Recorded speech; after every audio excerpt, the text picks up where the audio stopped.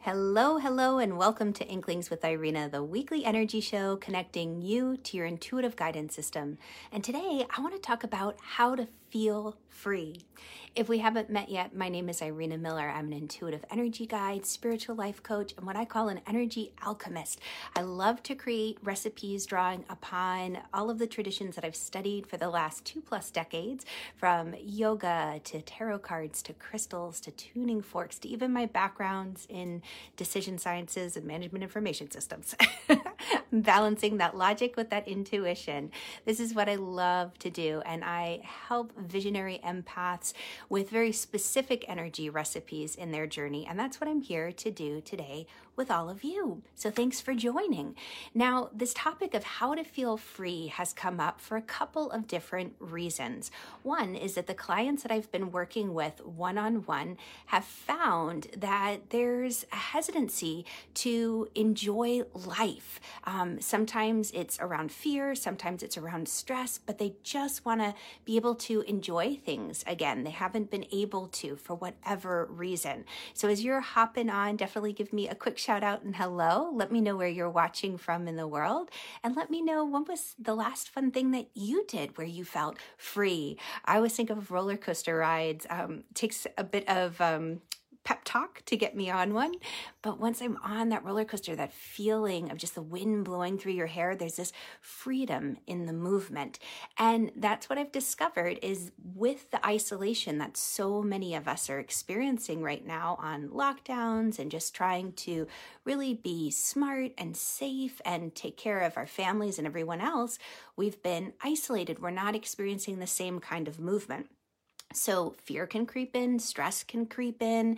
And for example, one of my clients, they are thinking back to younger days when it was like, oh my gosh, just that feeling of no inhibition, being able to just go out and enjoy yourself, dancing on tables or simply getting in the car and driving and going on a spontaneous trip. And, heck, even if there wasn't a pandemic right now, sometimes it's difficult to do that because of other responsibilities, work and family, just drop everything and run. So I wanted to talk about the importance of the breath when it comes to freedom, because even though we may not be able to drop everything and just run and explore the globe, there is quite a lot of powerful shifts that can happen when you pay attention to the breath. One of the first things that happens when fear hits, when stress hits, is that the breath changes. And I invite you to notice that. Notice, are you holding your breath like you're bracing for impact? Are the breaths shallow and short? Because here's the thing, like the old saying of take 10 deep breaths before you say anything really has importance and meaning because it lowers our blood pressure. This was one of the most fun experiments I did. My parents had a blood pressure measure, like one of those cuffs you can measure your blood pressure with. And we were playing around with it, and we put the little blood pressure cuff machine on and took the measurement of my blood pressure. And then I did a pranayama practice, which is that very sacred breathwork practice from the yoga traditions. And my blood pressure lowered on the second reading.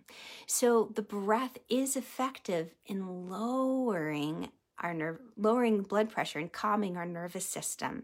And part of this deep breath practice, the reason it's so effective is that when the breath hits the lower part of the lung, that lower lobe, it's triggering us a response or sending a response to the nervous system that triggers the event of, okay, we might be in a stressful situation, but I'm not running from my life. This is okay. Stress is not a bad thing. Stress builds muscles. That's why we work out, to stress those muscles and build them up. It's that fine line of going into distress. So like when we're breathing those shallow breaths, and you think about somebody hyperventilating, they're only breathing into the upper portion of the lung. And that, in turn, sends a message to the nervous system, because we have little cilia there, little finger-like hairs, just like in our nose, that sends the message to the nervous system, this is a fight or flight situation. This is dangerous. We're running for our life. That pumps more cortisol into our blood, which is not what we want, because that makes us hold on to the fat. And it sends us into high distress. And we won't be able to function as well. Our thoughts get muddied. We don't hear hear inner guidance as easily, that wisdom of, wait a second, look before you leap. We just kind of go into reactionary mode instead of being in a more response space. So what I've done is I've created this little energy recipe, what I call the triple B for feeling free. Love those rhymes, to help guide you on your pathway, because the first thing is just being aware of the breath itself. So that first B is breathe. What is your breath doing when you take that deep breath in or when you're breathing? Are you taking a longer inhale than an exhale? Are those exhales really short and explosive? Are you breathing through your mouth? Because that also affects what's happening to your nervous system. If you take deep breaths in through the mouth, it's harder, not impossible, but much more difficult to get the air, the oxygen, to the lower part of the lung. So that is triggering that fight or flight response. The other thing is that when you breathe in through your mouth, you're not regulating the temperature of the air. So if you have a cold winter climate where you are right now, and you take a deep breath in, that cold air is going to hit the lungs and shock it. So by being able to breathe through the nose, you have the cilia there that filter out, dust and little things, nothing too wild. And it also warms the air so that by the time it gets to your lungs, it's not quite a shock. It's more body temperature. And that is a very powerful experience, because that breathing in and out of the nose is going to shift things. And there are reasons why maybe we would exhale through the mouth versus the nose. So the tradition of pranayama, the breath work, is a very sacred tradition that there's certain styles of yoga, they won't even let you do breath work until you've mastered the physical asana, the physical yoga postures, because it takes so much physical strength and flexibility to do the deeper breath work. The other aspect to that is the current of energy that you start to run through your body, and you need to make sure the nadis, these energetic pathways, are ready to channel the energy, because sometimes we're not quite there yet. So certain breath practices are not advised. And this is why I love having that yoga tradition and background behind me, because there are so many different ways, from very basic, inhale to a count of 4, exhale to a count of 4, to more advanced practices like the Nadi Shodhana, the alternate nostril breathing, as well as the breath retention. Lots of different practices with specific purposes. So the first thing I invite you to do with this triple B and how to feel free is, what is your breath doing? Notice the length of the inhale and exhale. Notice if you're breathing in the nose or in the mouth. And then the second thing is B, because when we're in that feeling of being trapped, we're not able to relax the mind. Usually this anxiety starts to build, our mind starts to race, the chitta vrittis that the yogis call it, that mental mind stuff just is going all over. We can't focus. We can't see the forest through the trees. So having a focal point. So once you're aware of what the breath is doing, you start to shift that.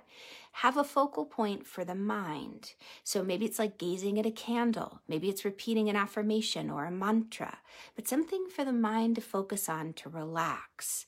And then the final aspect of this is the belief. This is where the energy comes into it, because there is an underlying energetic experience that needs to be shifted.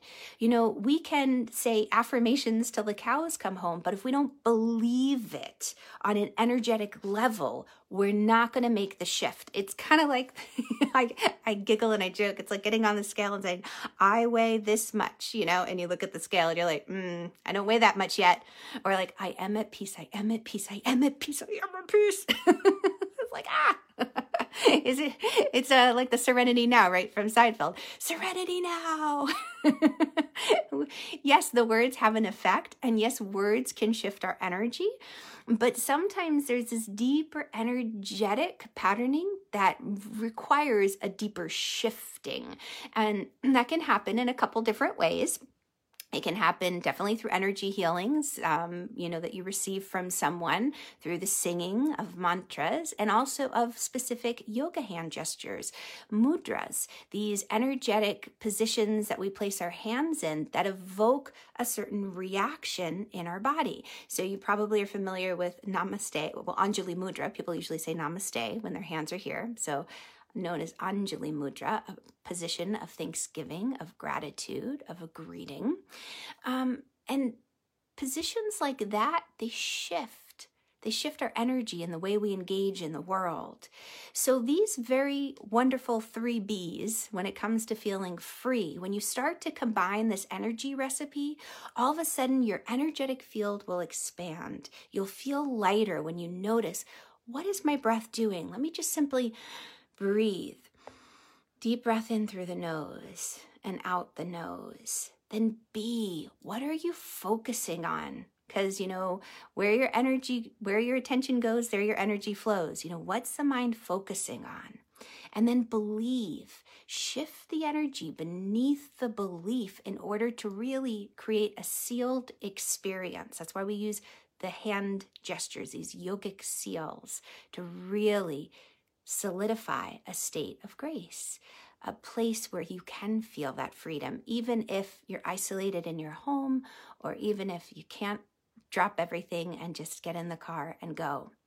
So if this brings up more questions than answers, definitely click the link above. Come hang out in my free Facebook group, and I'm going to drop something in the comments below, a special practice that I've put together designed to help you when it comes to breathing, being, and believing, that combines sacred practice of pranayama, of mudras, and of mantras. So thank you for being here. Hello, Cindy, I see you, and good morning, Elena.